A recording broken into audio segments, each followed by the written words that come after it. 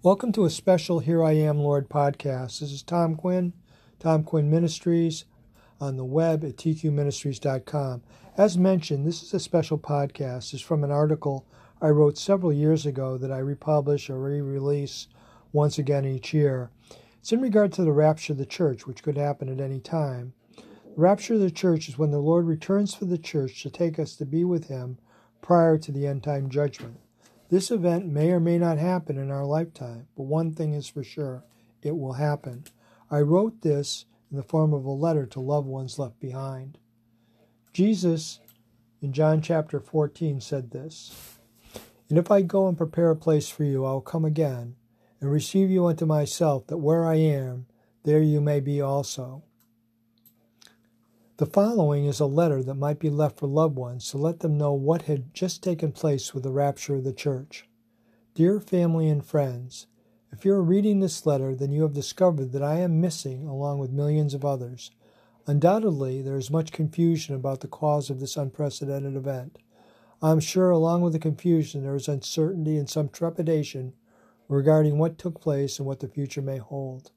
I write this letter to explain to you just what happened and to give you hope for the future. This event was an act of God and was prophesied some 2,000 years ago. The Lord has come for His church, those born again. The Apostle Paul explains it this way, "For the Lord Himself shall descend from heaven with a shout, with the voice of the archangel and the trump of God, and the dead in Christ shall rise first, and we which are alive shall be caught up together with them in the clouds to meet the Lord in the air, and so shall we ever be with the Lord." The church has been anticipating the rapture since the first century, when this promise of the Lord was given through Paul in the first epistle to the Thessalonians. It is called the blessed hope in the epistle of Paul to Titus. Titus chapter 2, verse 13 encourages all believers with the following words, "Looking for that blessed hope and the glorious appearing of the great God and our Savior, Jesus Christ." The world will have its own explanation for this happening. Don't believe anything that the world comes up with to explain it away. The truth is that the Lord has removed all those that are His before the time of the Great Tribulation. Jesus said this of the time following the removal of the church, "For then shall be great tribulation, such as was not in the beginning of the world to this time, no, nor ever shall be." No one knows how soon after the rapture will begin, but when it does begin, it will be the worst time the world has ever gone through. It will be a time of great destruction and will result in the death of many that are alive at the time.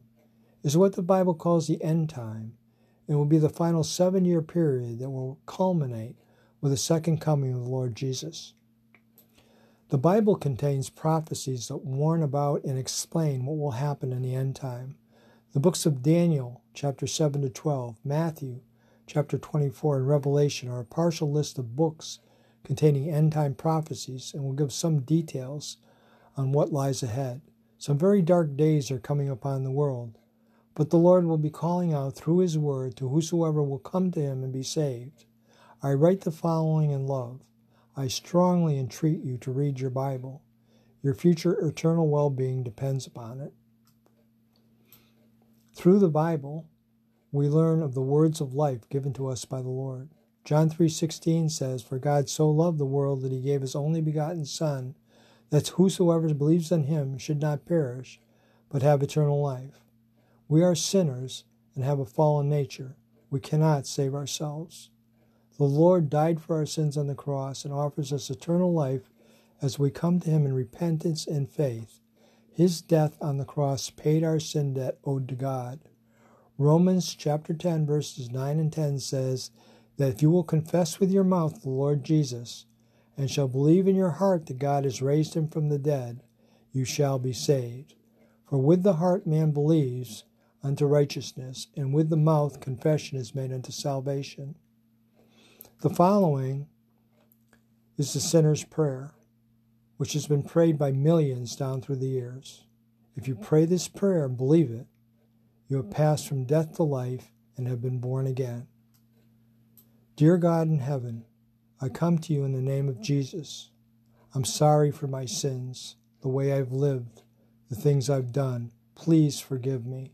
Cleanse me with the precious blood of Jesus from all unrighteousness. With my mouth I confess Jesus Christ. In my heart I believe you raised Jesus from the dead and he is alive. This very moment I accept Jesus Christ as the Savior of my soul, and I make him the Lord of my life. And according to your word, which cannot lie, I am washed, I am cleansed, I am forgiven, I am saved. Amen. I pray that you will heed the Lord's warning regarding the future and the tribulation is about to come upon those in the world. He loves you, and it is not the Lord's will that any should perish, that all would come to him in faith and receive the salvation for which he paid such a great price. We are promised no more than today. Today is the day of salvation. It is my hope that you prayed the above prayer. If you did pray and believed, according to God's word, you have been born from above.